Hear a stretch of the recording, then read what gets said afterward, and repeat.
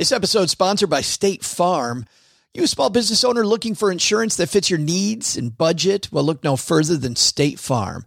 State Farm agents are not just insurance providers, they're also small business owners who live and work right here in your community. They understand the unique challenges of running and protecting a small business. When it comes to small business insurance, State Farm knows what it takes. Create a plan that fits your needs and your budget. State Farm agents are ready to help you choose personalized policies that truly understand your business. Insure your small business with a fellow small business owner. Talk to a State Farm agent today and get started on personalized small business insurance that fits your needs. Like a good neighbor, State Farm is there. Talk to your local agent today. So you'll pick me up tonight at 7:45? Oh, well, no, I got a few things to take care of first, but why don't we make it 7:45? Stop it. Okay, 7:45.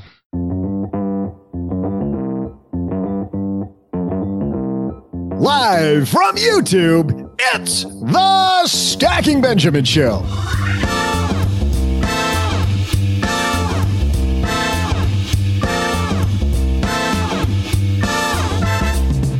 I'm Joe's mom's neighbor, Doug, and how do you know if you're retiring at the worst moment ever? Today, we'll settle the matter once and for all. That or, we're just going to yell at each other about it for a while. To lead the way, we welcome the author of Personal Finance and Investing, Kyle Landis Marinello. Then, we'll have the most popular dance partner at the retirement home, Paula Pant. And arguing for the defense will be OG. I'll be back in a bit with a joke of a trivia question. And now, a guy who will never retire from helping you stack your Benjamins, Joe Saul-Sehy.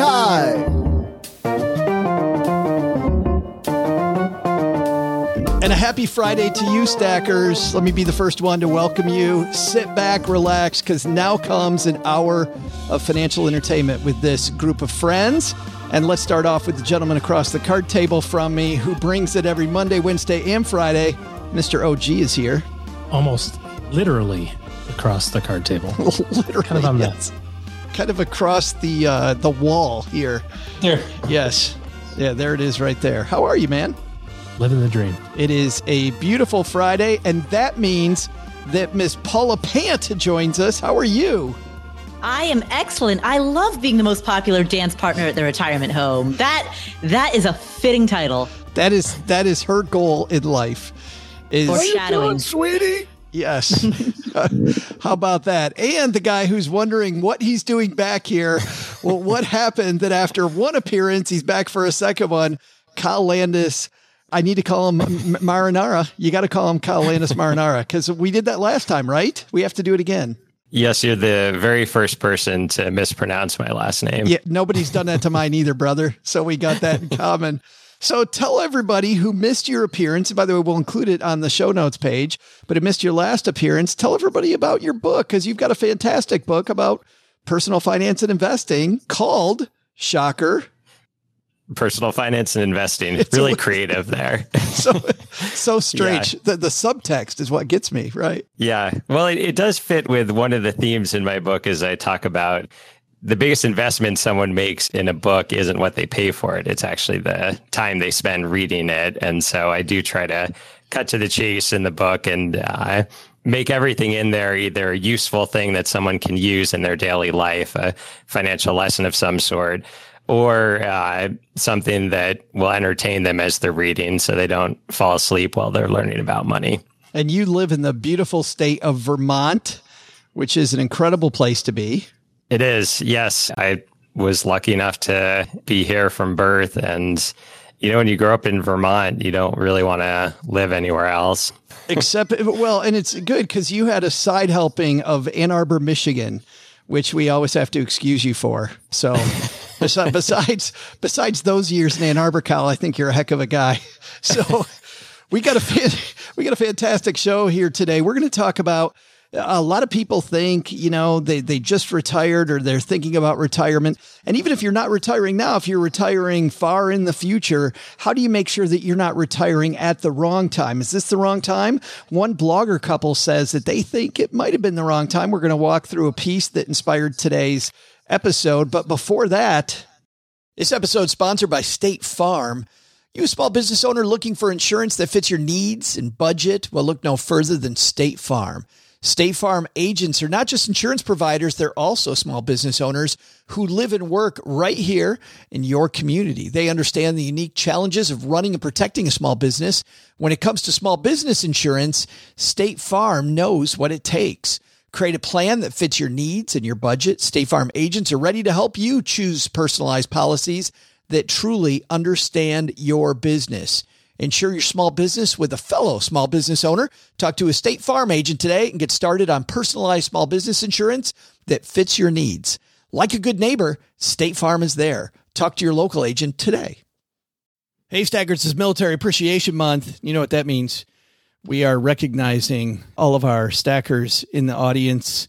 My good friend Nords, Doug Nordman, who some of you may know, he is a writer in personal finance. He's a guy I'd like to do a shout out to. He is such a giving member of the FIRE community, the Financial Independence Retire Early community.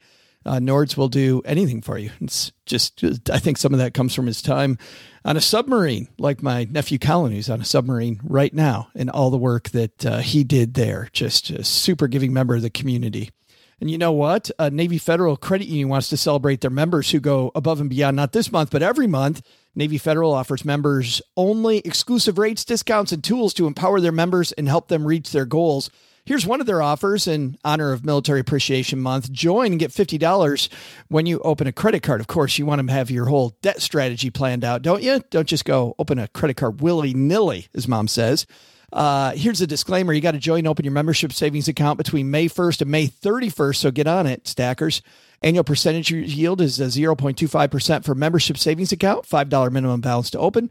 Maintain your membership savings account to obtain the bonus. Visit NavyFederal.org for full terms and conditions. That's just one of the things. They offer 24/7 help for their U.S.-based service members. They have resources all over the place. Head to NavyFederal.org for full terms, conditions, and other offers. Navy Federal is insured by NCUA, Equal Housing Lender. All right, we got OG, we got Paula, we got Kyle. Let's get this party started.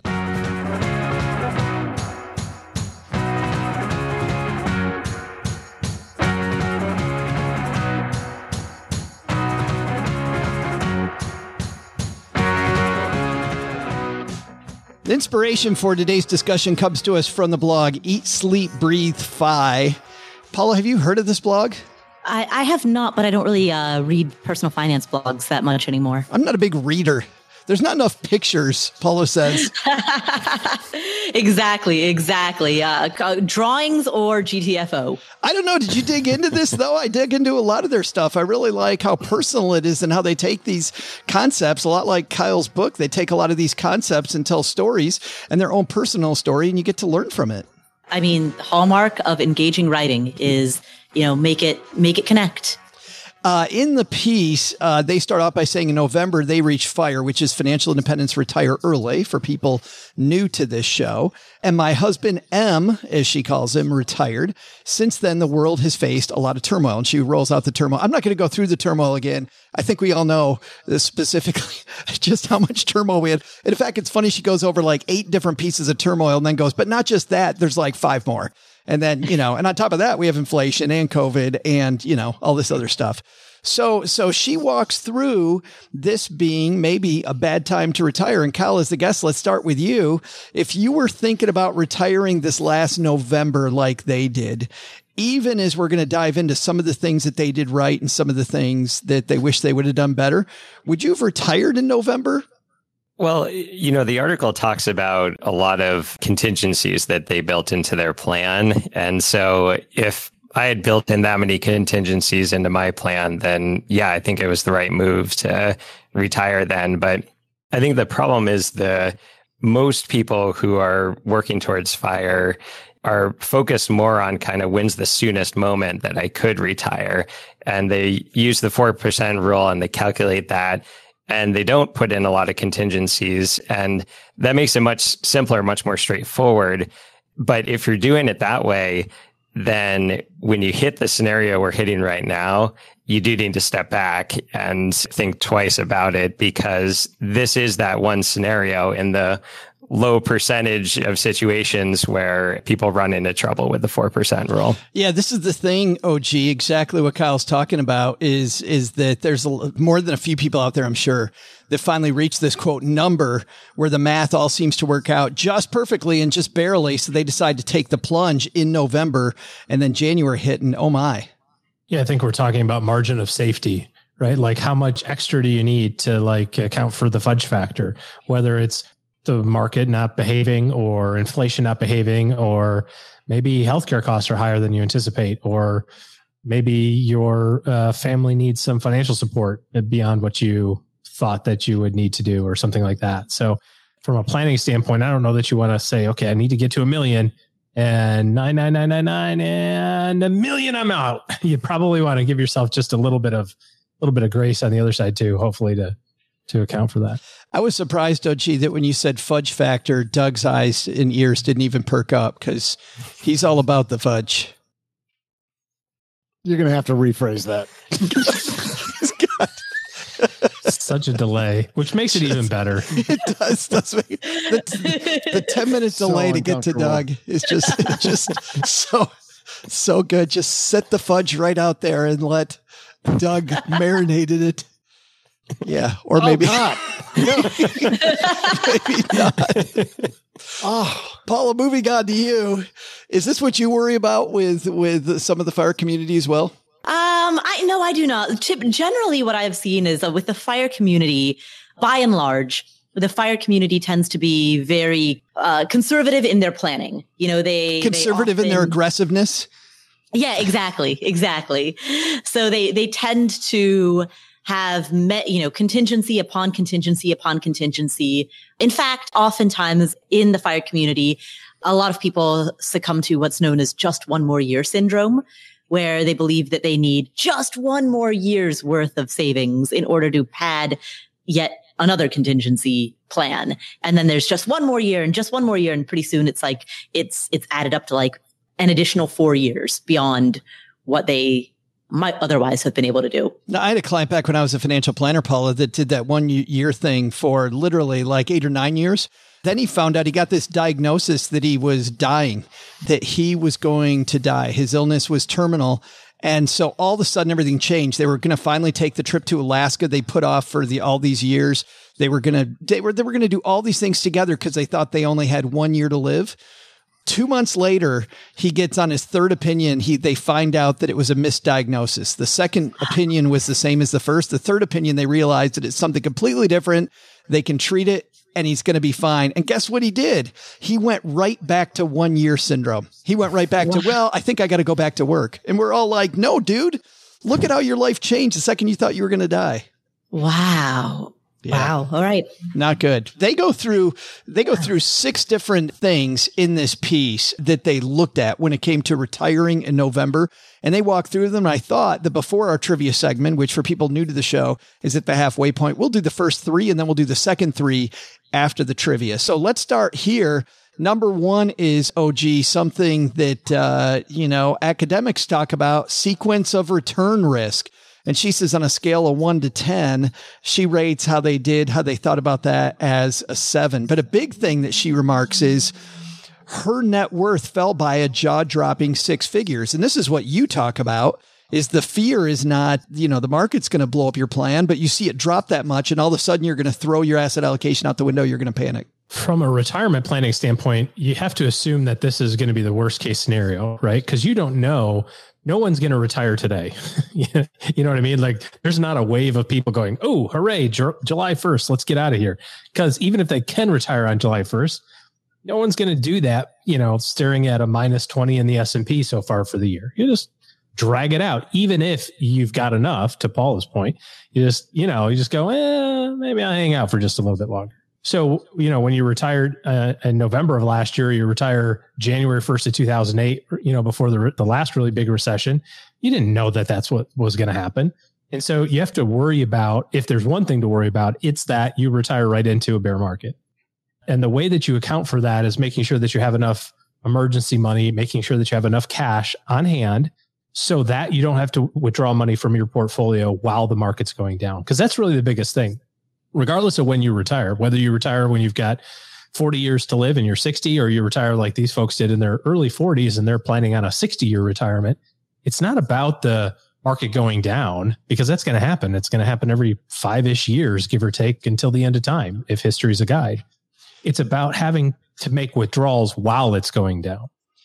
And the way that you insulate yourself from having to make withdrawals is you have enough money in cash to withstand that initial roller coaster ride. And if you do that, then there's no concerns whatsoever. But how much cash do you think we need reliably to get us through this type of thing? And when does there become a real risk that, you know what, I haven't put enough cash aside?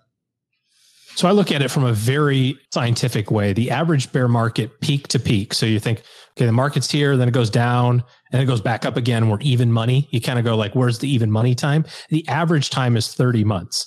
So there's going to be some times that are longer than that, and some times that are shorter. COVID was certainly a lot shorter than that. 2008 through 2009 was much longer.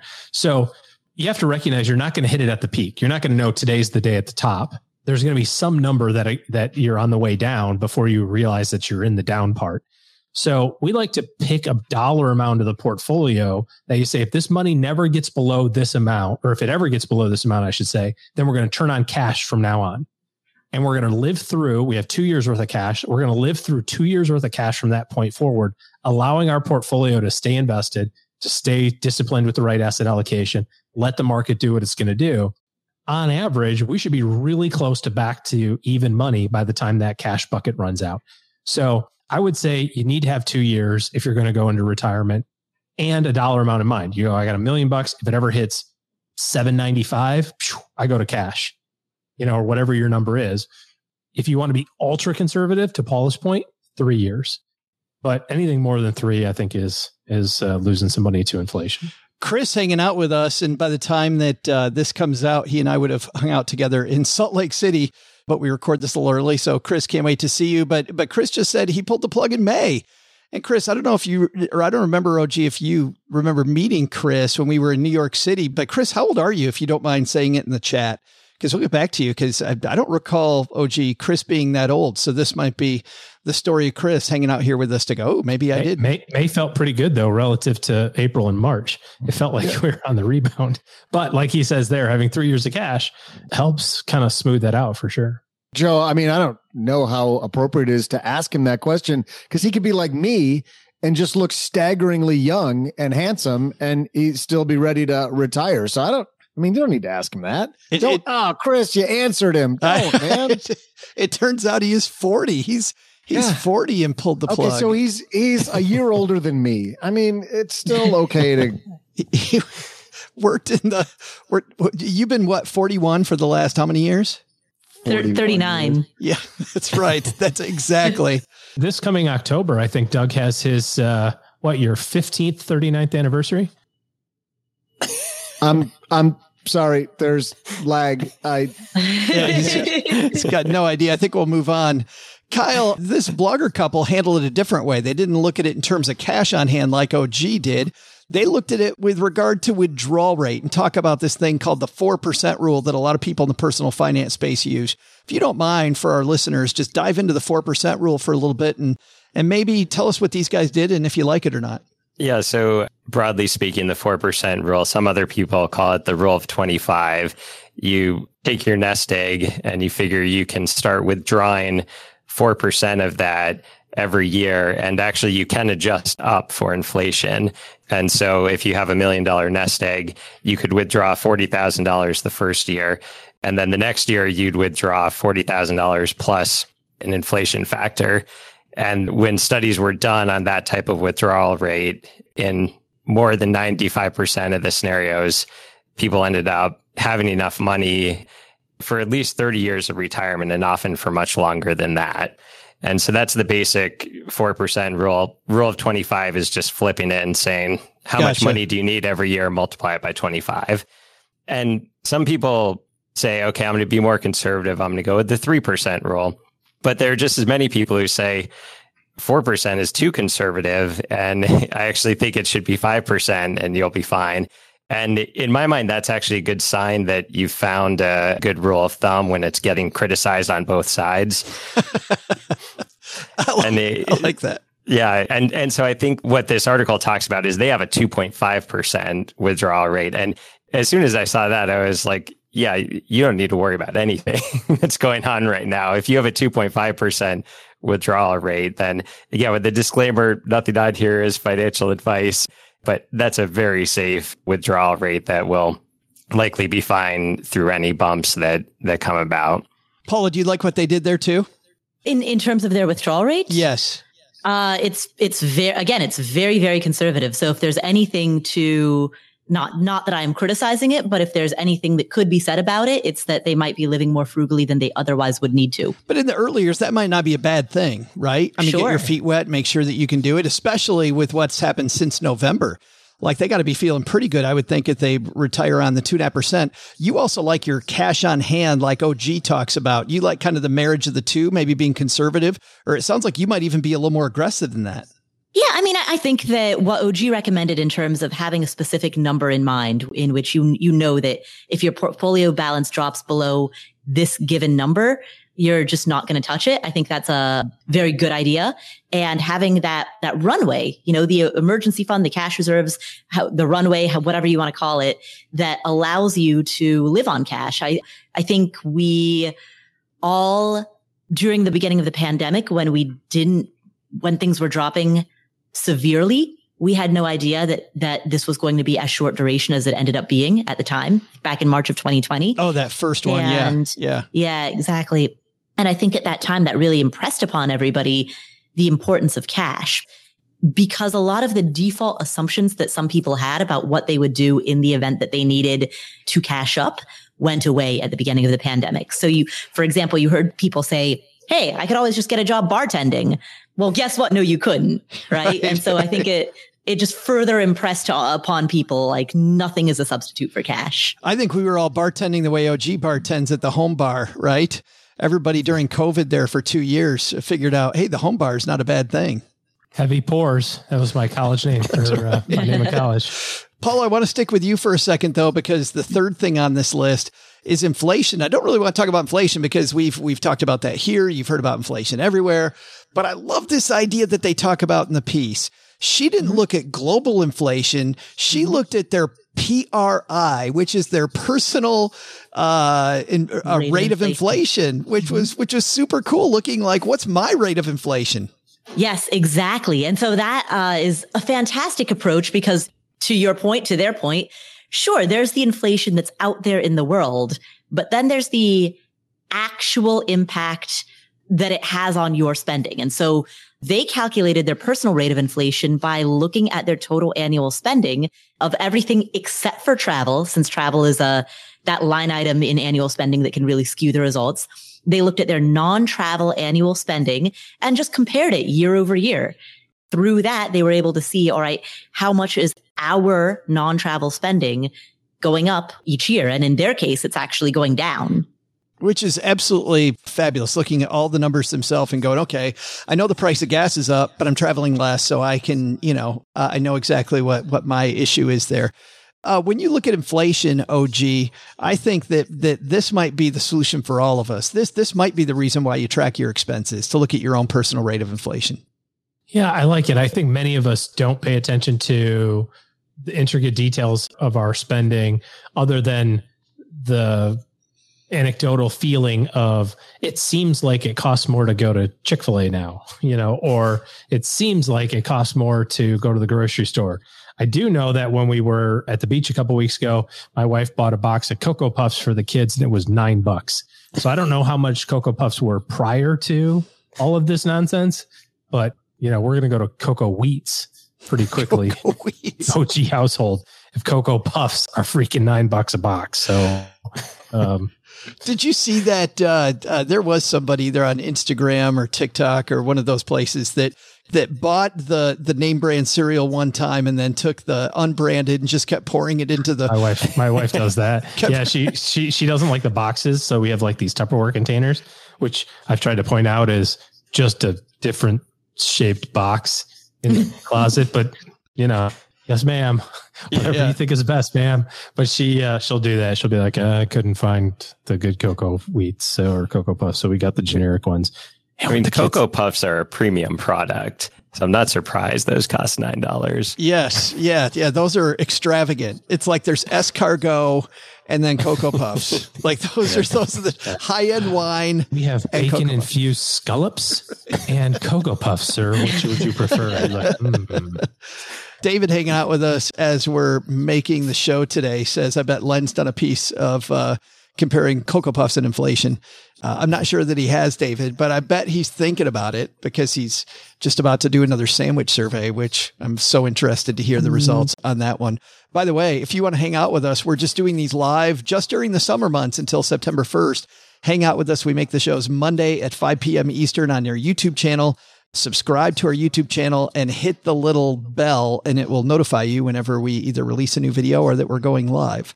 All right. I want to end with you, Kyle, because I know we talk about personal finance and investing, right? What are some tricks that you use to make the budget work when people think, people are listening to us talk about tracking expenses, having a good budget? How do I make that fly when traditionally it hasn't? Yeah, I think there are some simple things you can do in terms of day to day. The big ones people know about: not eating out, making more of your food on your own. There's been one that's been getting mocked a lot on Twitter lately, which was an article that talked about a family trying to get by on a mere $300,000 a year. And it was written seriously. And they recommend eating more lentils instead of meat. And so that advice solid, is that another Financial Samurai piece? I don't think it was. It was actually a national publication. So, I mean, that deserved to be mocked. At the same time, I actually do talk in my book about a lot of environmental conservation comes with financial benefits. And, if you step back from that article and just look at meat versus other forms of protein, meat tends to have much more environmental impacts and tends to cost a lot more. And so there are some day-to-day things people can do, like cutting back on their daily meat intake that kind of are win-win-win. It's generally better for you health-wise, better for the environment, and helps on the bottom line. That's not going to solve your problems if meat is what's causing you to have trouble living off $300,000 a year. Right. I don't think going to lentils is going to solve the $300,000 problem. Yeah. But everyone's been making fun of it, so I feel like I have to give a little bit of a defense. Absolutely. Oh, the big ticket items, though, are not your daily expenses. It's always the monthly expenses. And so what are you paying for your mortgage? What are you paying for your car? Looking at that and places to cut down on that's always going to have the biggest impact. We're going to dive more into spending in the second half of this. We're also going to talk interest rates. We're going to talk about income during your retirement years. But before we do that, we're going to take a quick break here because we have a trivia challenge going on all year long amongst our three contributors, OG, Paula Pant, and Mr. Len Penzo. And Kyle, today you're playing on behalf of Len, and that's a good thing for you and a bad thing for you. Which one do you want to know first? Always the bad news. Well, the bad news is you're going to have to lead this off. So you're setting the bar, big guy, because you're in first place with 9. The other bad news is OG's hot on your tail with 8.5, and Paula with 6.5 can make this a very, very tight race if she wins today. So a lot at stake for everybody, which means we need a trivia question, Doug. Can't do anything without trivia. Hey there, stackers. I'm Joe's mom's neighbor, Doug. Today is Canada Day, but it's also Joke Day. So I think it's about time we combine these together, don't you? Come on, everybody, join me. Why do Canadian cowboys have sticky feet? Why? Maple stirrups. Because they got maple stirrups, that's why.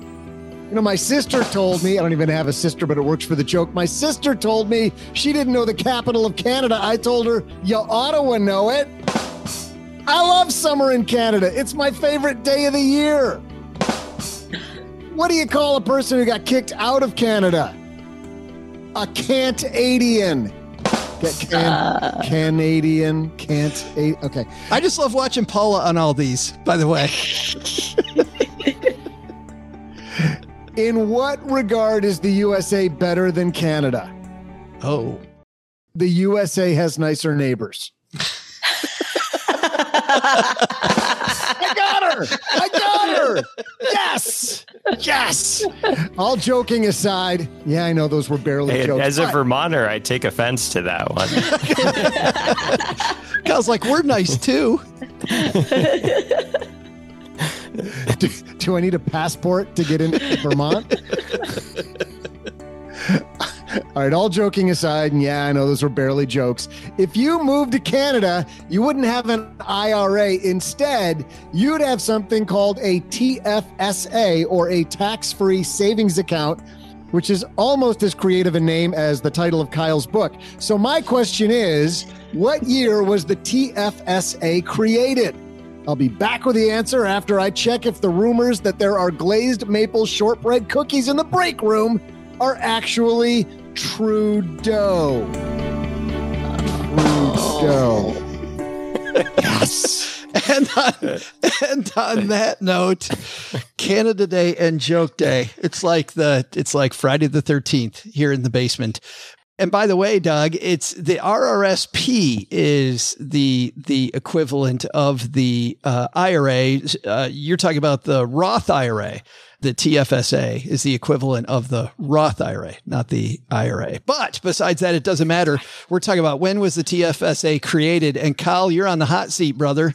You're right there next to him. As a Vermonter, you probably know this. You probably get all the Canadian news. Yeah, we do have better maple syrup than them. I'll say that. It's going to fight him over maple syrup. Yeah, now they'll never let me cross the border. Yeah. Are you that guy from that one show that said you have better maple syrup? Yeah, I actually do have some good border crossing stories if we wanted to tell those in the after show. But what's an after show? Kyle, how do you say the name of when trees bleed? What is that stuff called? Sap. No, but I mean, like, then you convert it into the stuff that you put on your pancakes, and it's syrup. Maple what? Syrup. I bet. One more time. Syrup. Yeah. Do you say salmon too? It's not syrup. It is syrup. It is. It's syrup. You said it three times right, Joe. Down here, it's the right syrup. What the hell are you talking about? Syrup. Down here, syrup. It's not. Can I get some syrup on the pancakes? I also love the idea that Doug thought that actual maple syrup came out directly out of the tree. Obviously, as it opposed does. to the sap that needs With all to be the boiled. I'm surprised with all the tree licking Doug's done. He hasn't figured that out yet. That's not a formula for. I did notice the syrup comment also. It's a lot of syllables and it still vowels. tastes pretty good. I think it's Kyle went through pronounced syrup. puberty. Yeah, it's pronounced syrup. Syrup. Syrup. No, You what? enunciate. No. Syrup. Syrup. No. Syrup. Syrup. SERP. Okay, I think. Syrup. I've successfully taken up the same amount of time that Len normally takes, given his explanation of what number he's going to guess. TJ hanging out with says diabetes. It's called diabetes. I'm laughing at TJ's comment. It's pronounced diabetes. Diabetes. As what's his name says. What's that Wilford guy's Brimley. name? Wilford Brimley. Yes. All right. Enough stalling, Kyle. I know you've been stalling with this syrup. Yeah, I have no clue what year it was, but a lot of the impetus for my book was telling some entertaining stories about my dad. And yesterday was Father's Day. Sorry, that messes up the date this actually gets released. So in honor of him, I'm going to go with his birth year of 1944. 1944. That's good. If you don't know the answer, make it a special year. You did that a couple weeks ago, OG, with your grandmother. I did. Yep. So, OG, you got 1944 on the board. What are you going to do with that? I can't give Paula anything here. Oh, it's so tough. Because I know she's Googling it because I can look at her on her phone. She's looking it up. Nope. And So 1944 is so wrong. It makes me want to giggle. I think OG accused Paul of Googling it, so no one suspects that he was the one actually Googling it. He's not even. I like this, Joe. This is a new rule. We need to see hands at all times during the trivia segment. I like this. Yeah. All these years, everybody's gotten it totally wrong. You think we're going to start cheating now? Like, really? Yeah. We've been doing this for 10 years. I think if Paula was going to cheat, she would have done it like in year 4. She'd have done it already. Yes, right. So, of course, if anybody's seen the trophy, I don't think it's worth cheating for anyway. So I'll keep my hands in full view of the screen for the entire guess. Yeah. Okay, so 401k didn't come out until 1975-ish or something like that. And the Roth IRA, which this is what, 98? So it's 98 or later. That's my educated guess. But Canadians, I think Doug said, are a little slower than Americans. So, oh my goodness, take a while. Send your hate mail to OG at StakeBenjamin.com. Take them a while to figure it out. I'm going to give them 10 years later. I'm going to say 2008, 10 years after the Roth IRA. Gives you a nice big field goal there in the middle, Paula. It does. All right. So anywhere from 1944 to 2008. Now you talk.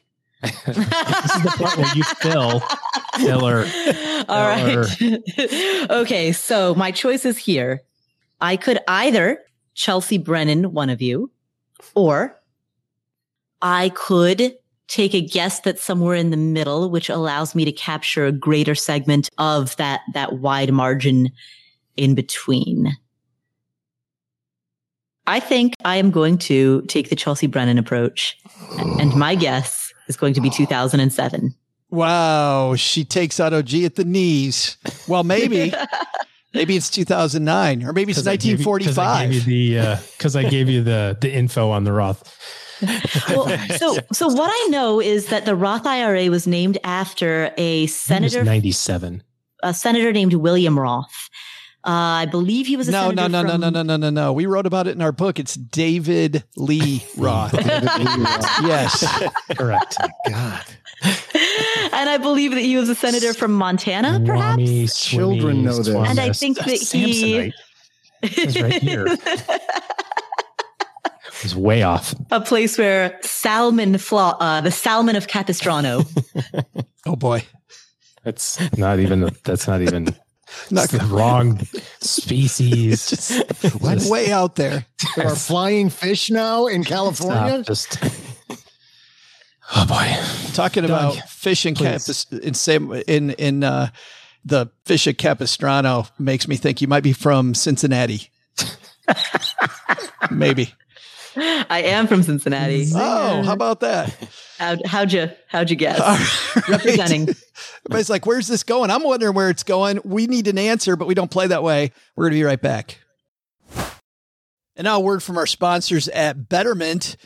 Do you want your money to dream big? Do you want your money to be a total self-starter? Are you annoyed that your money doesn't work hard enough? Well, don't worry. Betterment is here to help.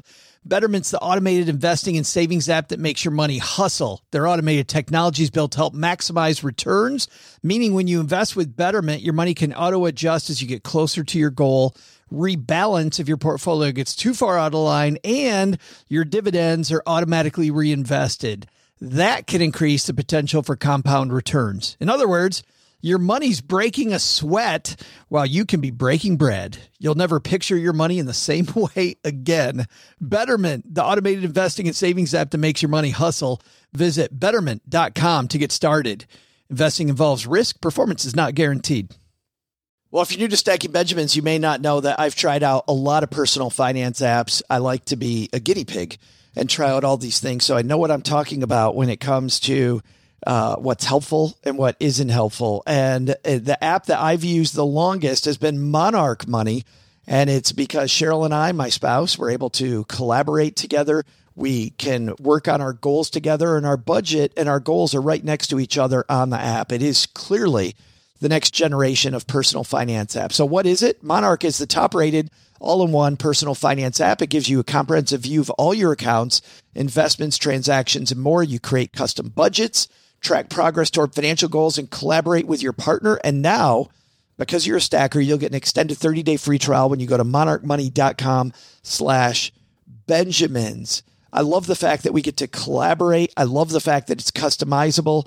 And I also love that it's this ad-free privacy you can trust. They never sell your data to third parties or show you ads. After trying out Monarch myself, I totally get why it's the top-rated personal finance app. And right now, because you're a stacker, you're going to get an extended 30-day free trial to try it out like I try out many different apps. And this one was sticky for me because, well, you'll see when you try out the 30-day free trial. Go to monarchmoney.com/Benjamins. That's monarchmoney.com/Benjamins for your extended 30-day free trial. Kyle, you started us off with 1944, and nobody went for that. Yeah, well, OG showed that he actually had some knowledge on the subject. So, well, we don't know yet. I'm in trouble here. We don't know yet. But OG, you feeling pretty good? It's got to be after 2009 now that Paula took you out at the knees. Oh, I do not feel good at all. I figured she was going to be like, that guy's an idiot. I'm going to say 1981, and then I'd have had a lot of space. But I talk too much, so. There it is. Paula, you think OG talks too much? No, in fact, not enough. Keep talking. Right. Well, the guy we need to talk to see no one ever. Yeah, that's right. The guy we need to talk right now to find out who our winner is Doug. What do you got, man? Hey there, stackers. I'm Joe's mom's neighbor, Doug. Well, Canada. After years of strutting around with your free health care, showing off your young, sexy singers and entertainers that you keep exporting down here to the States with no sun damage on their skin because there's no sun up there, look who finally decided to copy something we had going for us and hop on the retirement vehicle, huh? The TFSA is a tax-advantaged investment account. Sorry, this account is a misnomer. It's a tax-free investing account. But because you Canadians are so damn nice, we'll let it pass. So, what year to join us in the tax shelter game by creating the TFSA? Well, the guy playing for Len was just a touch off by like 64 years. And Paula was off by 2 years, which means OG comes in as the winner, only 1 year off because the TFSA was created in 2009. Congratulations. Paula, nice Chelsea Brennan. You Chelsea Brennan the wrong side. Wow. Incredible. If you would have taken the other side, you would have had him. That's shocking. I feel like you always have this great lead up and this fantastic logical conclusion, which is so close. so close. 2 years off. Just 2 years off. Only 2 years off. OG, nice win, man. You take the lead. I'm going to text Len right now. Funny how she was so wrong when we could see her hands. That's right. Misses it by 2 years. All right. Time for the second half of our discussion. Is it the wrong time to retire? Let's get back to that.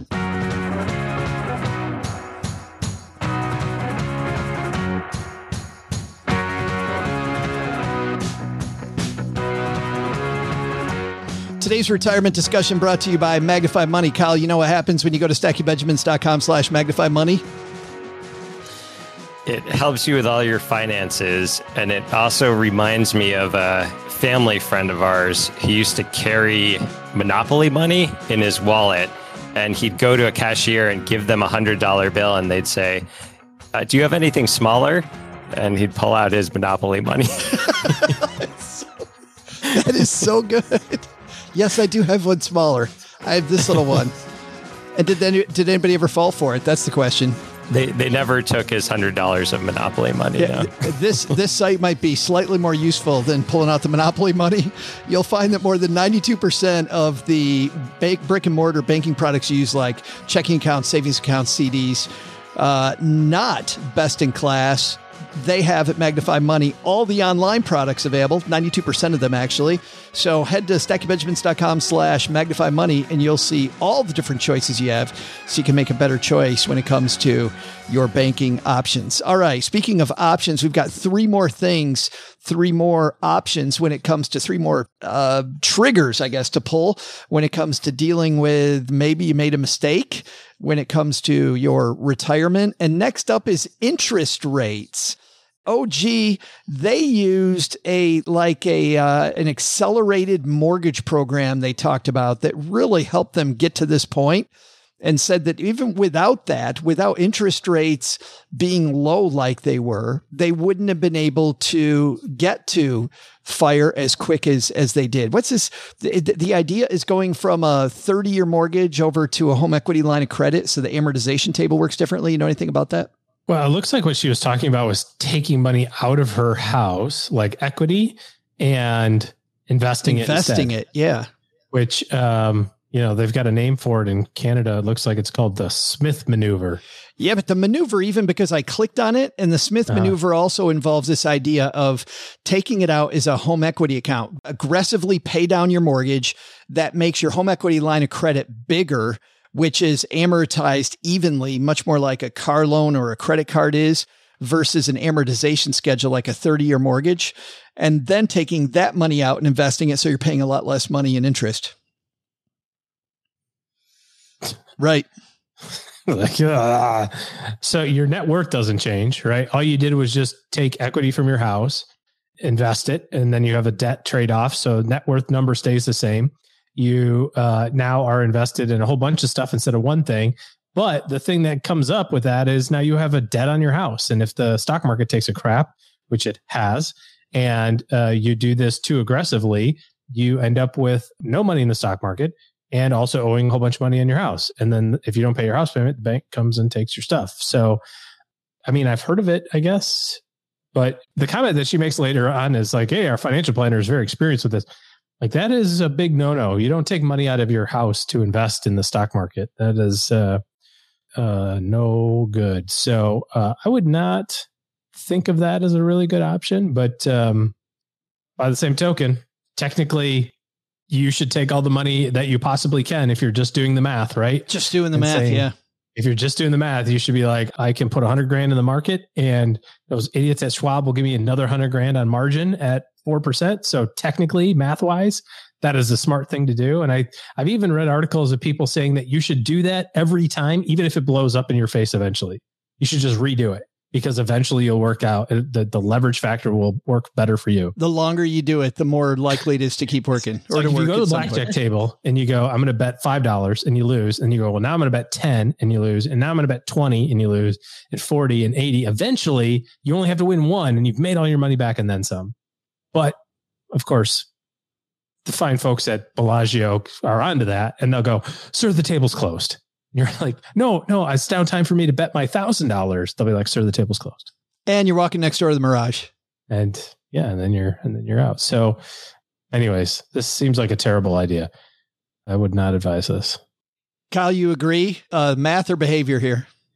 So I'm a huge fan of the math. And actually, one thing I recommend in my book is actually making a spreadsheet and list everything, all your investments and all your debts by percentage in descending order. And it doesn't matter if it's positive or negative. And then you go by the actual number. So if it's a positive 7% expected return on investment, you put the 7 near the top. And if you have debt that is 7.9% interest, you put that right above that. And that's where you put money, is whatever is the highest interest rate, whether it's what you owe in debt or what you expect to get in returns. So I'm a big fan of just going by the math. That said, what was talked about in this article sounded like shifting money around from and taking out like more debt. And that gets a lot dicier than you're leveraging. And for all the reasons OG mentioned, that makes me nervous. But then I got further in the article. If I read it right, I think she said she's paying 1.3%. I mean, if that's actually the number in Canada, right, that she was able to get, then yeah, that's basically free money. And so I understand the rationale for investing if you can get it at that low a rate. But certainly in the US, we're not going to see rates like that anytime soon. Oh, gee, do you pay off 1.3%? So our house right now is at 2.5%. And when we refinanced it 2 years ago, I'm a big proponent of not owing anybody any money, despite my best efforts to continually owe people lots of money. You're trying as hard as you can. I'm an expert at owing money, but I'm very motivated to not. I just fail miserably at it. But when we refinanced our house, the math says, well, I should have taken that out at 2.5% for 30 years. We did 15 because I want the freaking house to pay. I want my house paid off. The cash flow, the payment, like all the risk that goes into it. You know, you think about like financial independence and you say, if your house payment's $2,500 a month, which by the way is kind of the average house payment right now, according to the Wall Street Journal, 30 grand a year. How much money do you need in the bank? How much money do you need in your investment account to float a $30,000 a year house payment? You know, talking about fire, that's, you know, $600,000, $700,000 of assets that you need, maybe less if you say, well, it's okay if it goes to zero, if this part of this money goes to zero. But it's a boatload of cash. So it's one less responsibility, it's one less thing that you have to think about. And I know at the time, everybody was like, oh, you should just, you know, you've got all this equity in your house, you just yank it all out and invest it. Guess what? I still have all the equity in my house. And I could still do it if I wanted, even though interest rates are at 5% now or 6%. It's still technically a better interest rate than what the market would give me. But I'm happy at 2.5%. And to your point, should I pay it off based on where interest rates are today? I was aggressively paying it off until about 3 months ago. And about 3 months ago, I was like, maybe we'll slow this down just a smidge. So I don't know. I'm a hypocrite, I guess. I don't know, but under normal circumstances, Paul, on the Afford Anything show, you and I answered questions about this. And normally I'm about the behavior. Lately, I've been about the math. Lately, the math is so good in favor of the stock market that I'm like, let's do the stock market, but let's take this current market out of it. Just say regular time. Oh, geez, about the behavior. Kyle's about the stock market, trying to point at both of them in our windows here, like the Brady Bunch. Which side do you come down on a normal market? A little bit of both, but I more so come down partially on the behavioral side, partially on the we are cognitive misers and there's only so much that we can track and manage. So partially on the energy management, mental bandwidth management side. And so here's what I mean by that. I am not, in theory, not averse to the idea for all the reasons that you've discussed. And if you think logically, I mean, what is the distinction between not making assuming somebody had a mortgage, right? What's the distinction between not making additional payments on that mortgage and instead putting that money into the stock market versus what they're doing, which is pulling money out of their house? I mean, other than the transaction costs of closing a loan, one way or the other, it's opportunity cost substitution, right? So logically, even people who would criticize the practice of pulling equity from your home to invest in the stock market are the same people who might, in the event that their home is not paid off, might choose to invest in the stock market rather than accelerate their mortgage payments, which is functionally doing the same thing.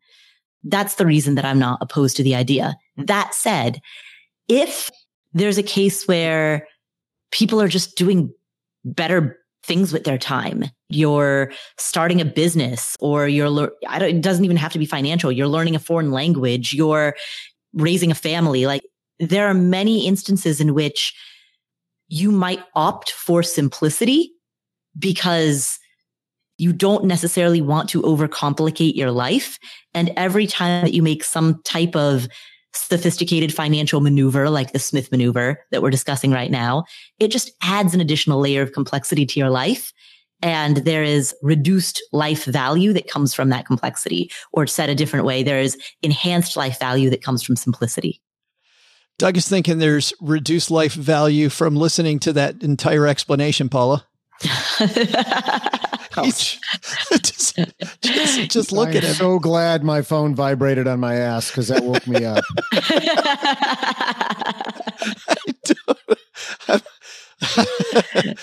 What's interesting to me is that Wes Moss, I call it the Wes Moss study. It wasn't his study, but in his book about what the happiest retirees know, he says that regardless of the math, irregardless, I think, of the math, right, OG?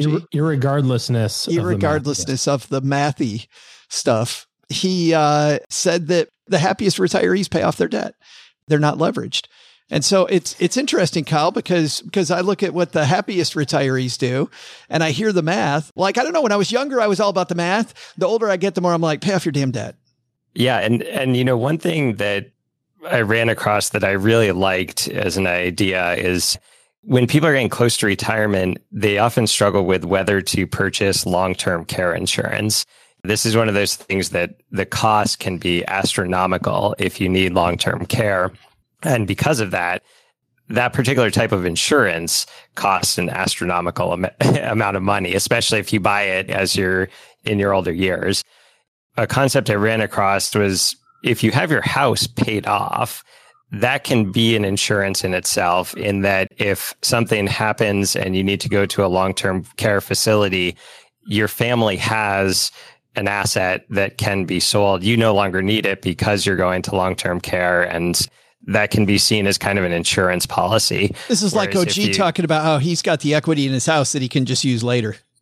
Exactly. Yeah. Whereas if you still owe a mortgage on your house at that point, then your family is going to be in a tough spot. Yeah, it's interesting. There's so many facets to this discussion. Speaking of that, we got 2 more, but I don't think we need to spend a lot of time on number 6, which is spending. I think, Kyle, you covered that great, which your housing costs first, right? Look at your housing costs, then look at your auto costs, look at your groceries third. But I want to talk about this one, bringing in some income during retirement. Kyle, sticking with you, do you like this idea that this family decided, hey, we could go back to work and we could make a little money on some part-time job? Yeah, it's definitely a much easier way to make the numbers work. And, the other thing that a lot of people ignore when they're doing FIRE calculations is Social Security. I get why people ignore it. They are worried it's not going to happen. But personally, I don't have that concern. Yes, it might change, but it actually is a form of fixed income that in the US, everyone is going to, well, most people will have access to at some point. It just kicks in at a much later time.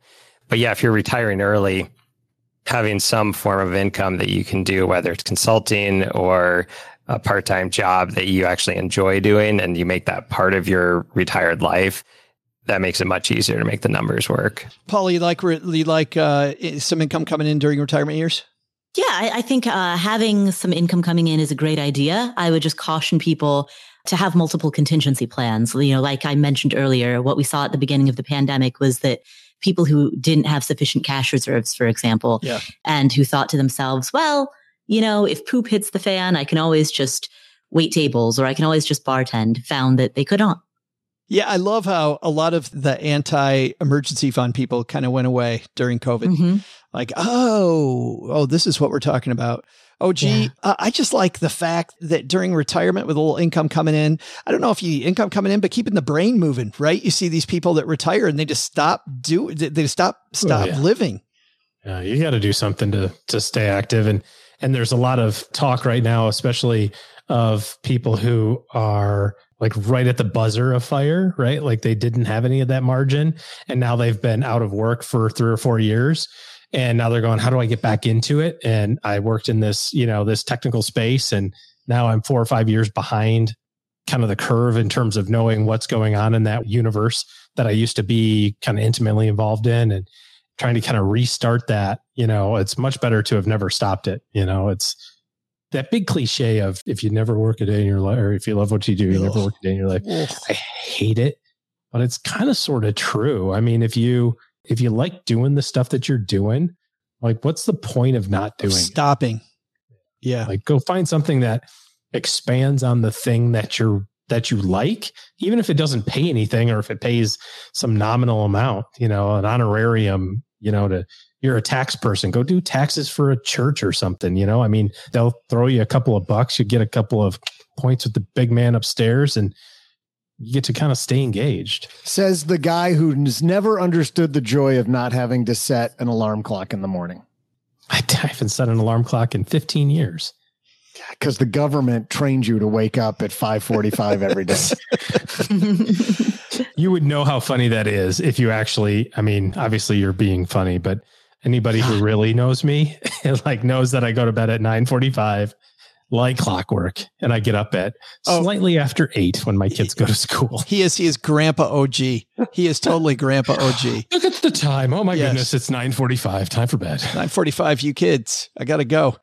Paula, I heard something the other day because you and I have had this conversation before. The follow your passion is just baloney and this garbage that people that are already wealthy spew, you know, it's just, but I did hear something really cool that's related that I think might hit closer. And I wanted to get your take on this just to wrap this up, which is don't follow your passion, but there might be something in following your curiosity. Like if you follow your curiosity, then you're much more happy with all of these rocks that are going to be in your way and climbing some of the ugliness, you know, where follow your passion. Like, oh, I can't get passionate about washing dishes, so I know what every piece of owning a restaurant is. Where if your curiosity is, how does a restaurant work? You're much more likely to wash the dishes. What do you think about that one? Yes, I'm a huge proponent of that one. In fact, I suspect that you heard that from me. I did not. Actually, I did not. I did think of you right away, which is why I'm bringing it up now.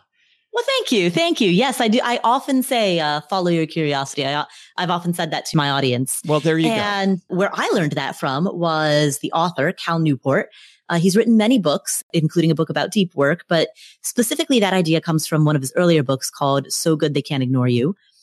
He, in that book, makes the case that passion is the consequence rather than the precursor.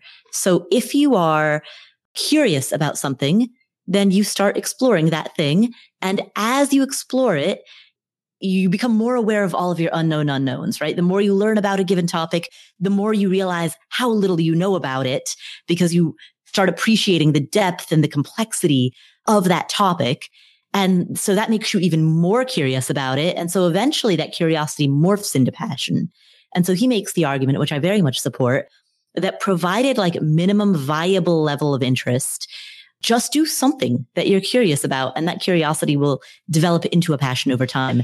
I heard about it from a different reputable source that would have been maybe about the same time, maybe even earlier. So I wonder I just wonder who had it first, but we can talk about that later. Not a big thing. What is a big thing is we can end the show by saying, stay curious, San Diego, right? Isn't that a thing? Let's find out what's going on where all of you work. And we're going to have our guest of honor go last. Paula, what's happening at the amazing Afford Anything podcast? On the Afford Anything podcast, every other episode, some joker by the name of Joe Saul-Sehy What a joins joker. me. I know, seriously. Joins me to answer questions that come from our community. So still never been invited. Oh, one of these days, I promise. Someday. Sure. You can listen to Joe and not hear OG on the Afford Anything podcast. If you've had your fill of OG. With my macaroni and cheese candy canes. Yeah, I know. I'm waiting for that. Once those arrive, then we're talking. Then I'm a solid maybe. Yes, macaroni exactly. and cheese candy canes. OG, it's 4th of July weekend. You got big weekend plans since you're not in Canada and you're here in the U.S. Yes. This will be our first 4th of July in Texas in a while. We're usually in Michigan by now, but my son did a week-long trip and he didn't want to travel this weekend. So we're going to do 4th of July here in the great state of Texas at our house. And then early next week, we're going to head to Michigan for a while and try to get out of the heat. It's like 107 degrees here, which I don't mind, but it's a little warm. I love how son kind of wears the pants in OG's family, Doug. Yeah, really. Who is driving the ship? I know. My son doesn't want to travel, so I said, okay. I'm a nice guy. I like that. Fantastic. I told you guys before. He's a nice guy. I'm a nice guy. Speaking of nice guys, thanks for hanging out with us, Kyle. I appreciate it so much.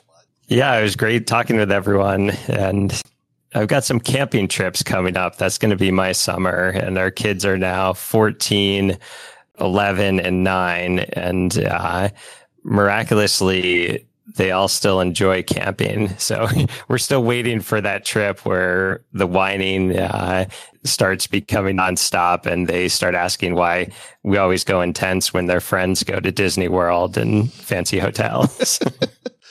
But I like the fact, I don't know, I saw a picture of your Father's Day picture with your family, and it looks like you guys have managed to all get along still, which is fantastic.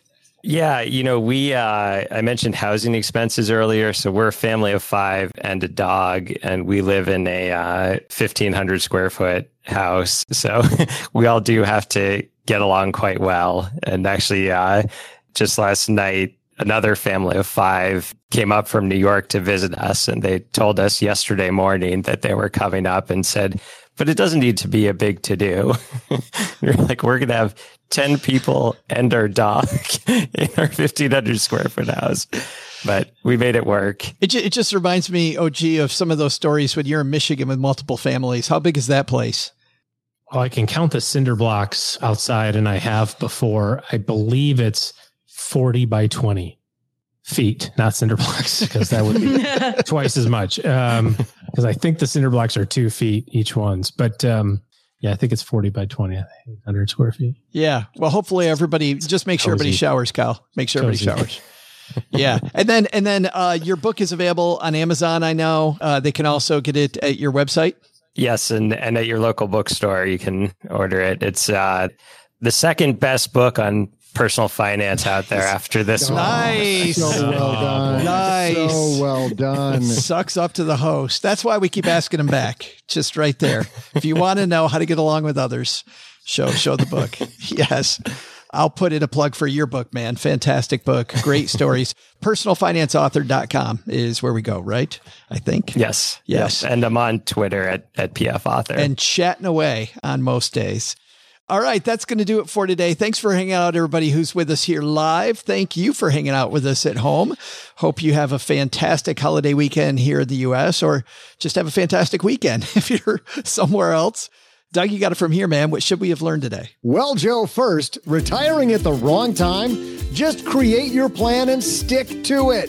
Consider your spending, your personal inflation, and your withdrawal rate, among other things, and you'll be rolling with the punches.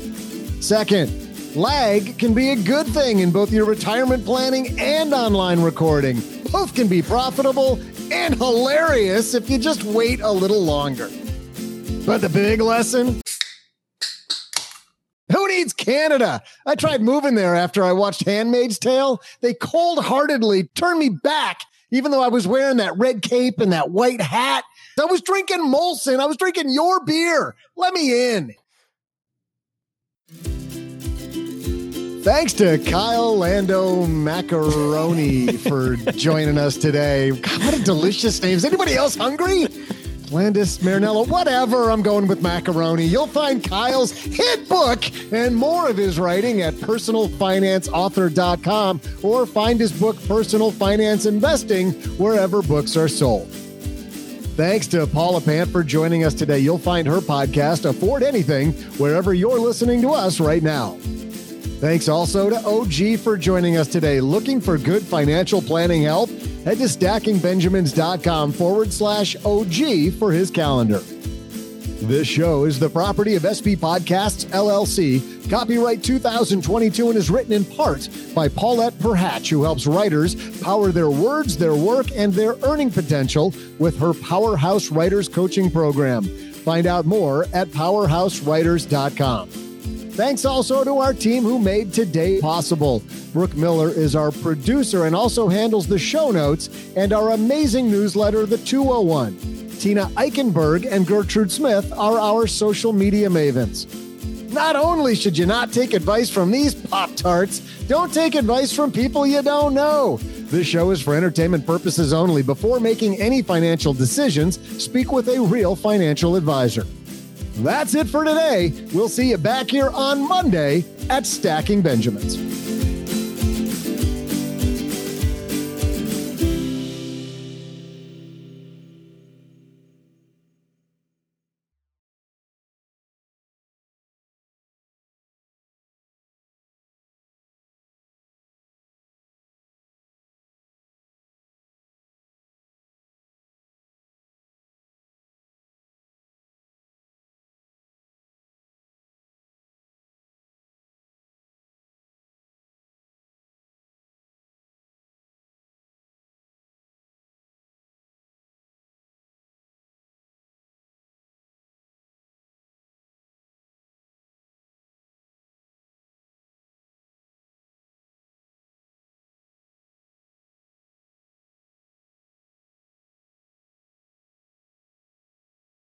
Welcome to the after show. This is the part of the show that doesn't exist.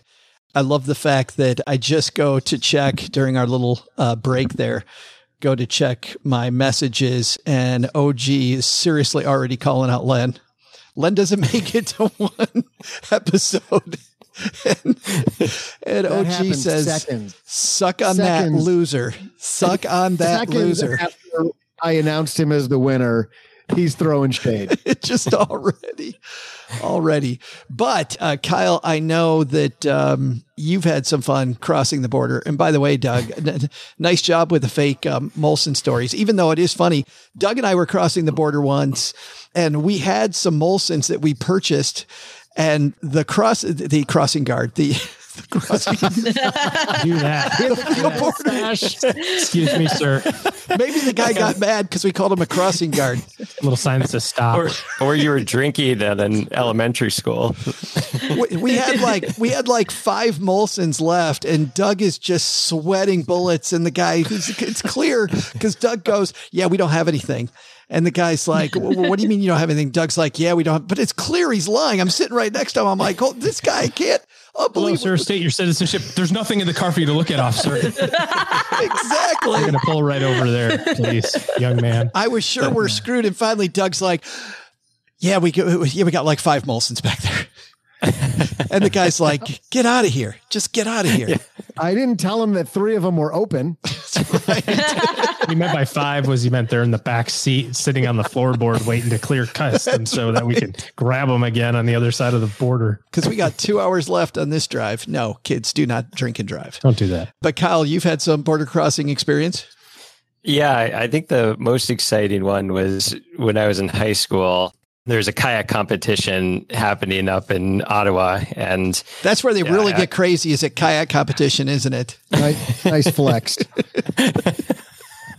So I'm at the World Kayaking Competition, as you do in high school. Well, it's so going up there was a big group of us that were on a kayaking team, and they all went up along with all the kayaks and paddles and gear and everything. And then me and a friend of mine had to stay behind because I think we were taking the SAT or something, which I'll probably get accused of that being a flex as well.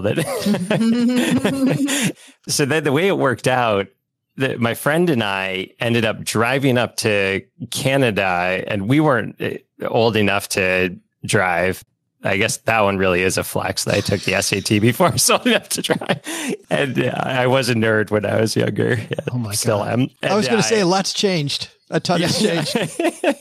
And so it was 2 other moms. So not my mom, not my friend's mom, 2 other moms that were driving us up to Canada to go meet everyone at the competition. And they wanted to watch their kids compete. And the timing worked out. It was like 1 a.m. when we got up to the border. And the mom who's driving was really sleep deprived, and she sees the car lane and the truck lane.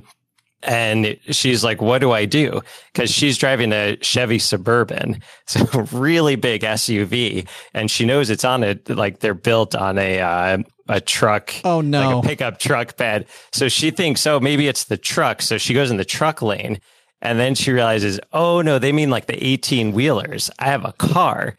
So she swerves over to the car lane. Only by the time she swerves over to the car lane, we've already gone past the border patrol for the cars. And now we've missed the truck lanes as well. And we just drove through the border and the sirens start going off, and she pulls over, and we go inside, and she's trying to explain why she drove across the border without stopping in either place. And then they start getting into what our connection is, and realize neither of us are the kids of either of the women who are driving across the Canadian border. Two older women with 2 high school kids. Yeah. Breaking across the border. They're going to a competition. Yeah. And we say we're going to a kayak competition. They're like, "Where are the kayaks? We have no kayaks, no paddles, nothing." So we got held up for a while there. In several adult magazines. Yeah. So. Yeah, so there I was crossing the Canadian border. I never thought like a story like this would happen to me. Exactly. I was going to say, Kyle keeps rehearsing the story over and over about what really happened. Really, I was going to a kayak competition. 2 hot moms. All right, there's our border crossing stories. We got an elephant in the room, though, which is that Paula Pant, Suni, the amazing CEO of your team, Suni tried out this incredibly weird, delicious. I think weird ass is a better name for it. Ice cream. Delicious, fantastic. Yes. Macaroni ice cream. Macaroni and cheese, Kraft macaroni and cheese flavored ice cream. Yes, it is sold by, well, it was a limited edition.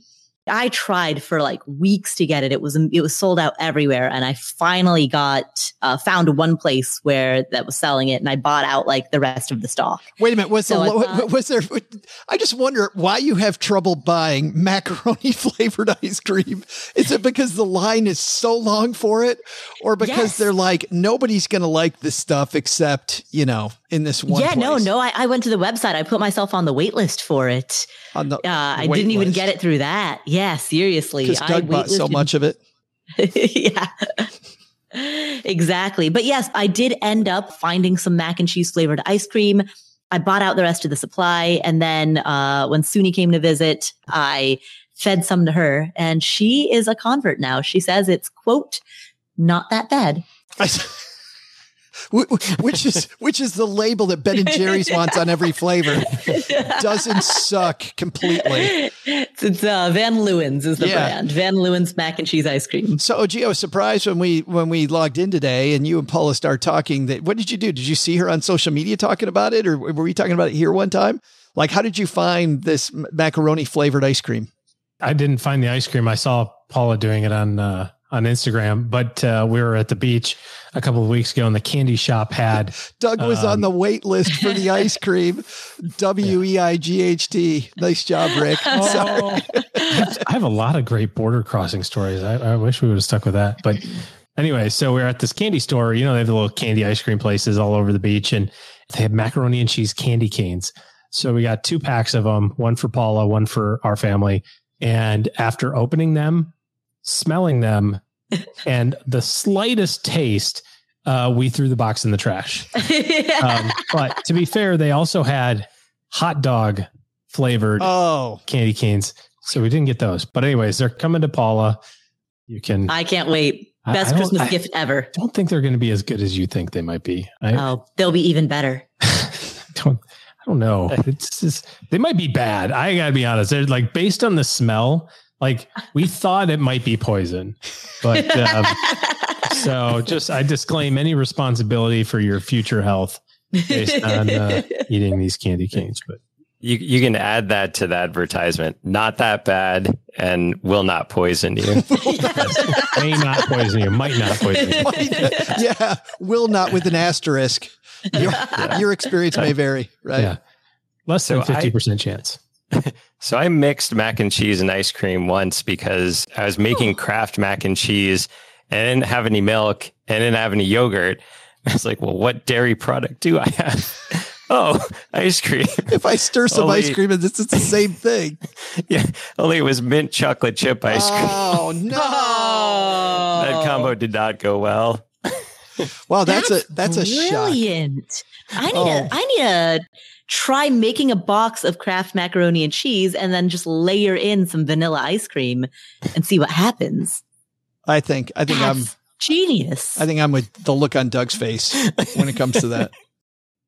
Well, Stackers, the show is over, but the party is just beginning here. You know why? Because it's Military Appreciation Month, and we are giving out shout outs to all of our friends who have served in the military. And let's point the finger right here at our good friend OG, who spent time in the military. And of course, we know what a giver he is, even when he pretends like he's being Mr. Surly.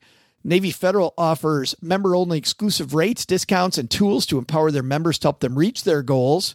Visit NavyFederal.org/celebrate, and you'll see all their Military Appreciation Month offers and other Navy Federal offers. They've got all kinds of resources on their site, like best cities after service to help veterans transition to civilian life and best careers for military spouses to support military families. So much going on. Just head over to NavyFederal.org/celebrate and take a look at all the Military Appreciation Month offers and their usual offers. Navy Federal, our members are the mission. Navy Federal is insured by NCUA, Equal Housing Lender.